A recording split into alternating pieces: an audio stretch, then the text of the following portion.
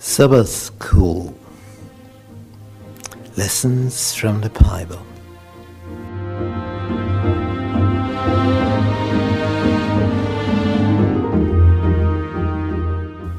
The promise, God's everlasting covenant.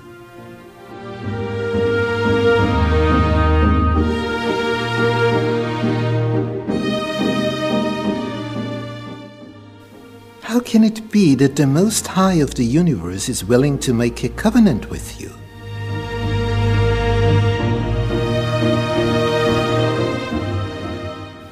How can it happen that a relationship with your Creator may succeed?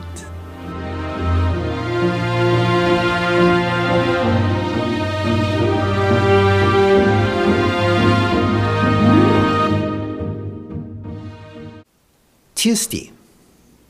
The substitution. In Galatians chapter 1, verse 4, we read, written by the Apostle Paul, who gave himself for our sins, that he might deliver us from this present evil world, according to the will of God and our Father. What a verse! He who gave himself for our sins. He gave himself. Yeah, it's written there. But if you are the Son of God, you have to act in this, giving himself for our sins. When Jesus, in his earthly ministry, was together with his disciples for the last time, we read in Matthew chapter 26, verse 28.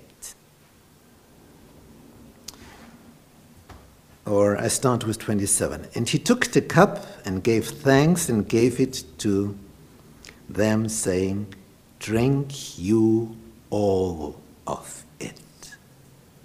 But imagine, in the tradition of the Roman Catholic Church, you are not allowed to drink. You only get the bread. Jesus said, drink you all of it. All is all, or? For this is my blood of the New Testament, which is shed for many for the remission of sin. What a symbol, what a parable, what a type for Jesus. For Jesus dying on the cross, taking the grape juice, saying, this is my blood. He made a substitutional sacrifice so that we can live. Although we have sinned, he made this sacrifice for us.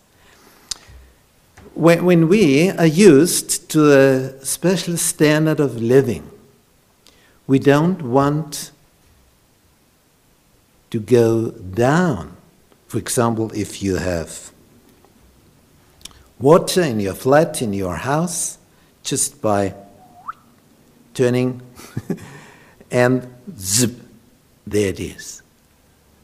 Would you change for going to a well outside, for example, in winter time, and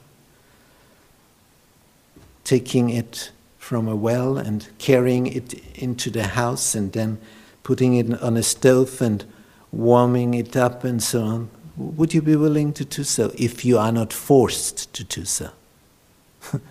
It's comfortable, just turning on. And then you have warm water if you want to have warm water. Under the shower, have you ever done a shower with ice cold water, although you were not forced to do so? Have you ever done so? I have the following habit. When I'm in the shower, warm water, it's wonderful. And when I've finished, so for the final phase, I switch to ice cold water. And then, in the end, for seconds only, of course, only for seconds. And each time, it's always the last act of a shower, ice cold water. But each time before I switch, I have the following in mind. I've done this so often now. Should I do it again? Each time it's something, I have to use all my strength to do it, because it's ice cold. Ice cold. And it's not easy. But Jesus, what did he do? What did he do for you in comparison to that?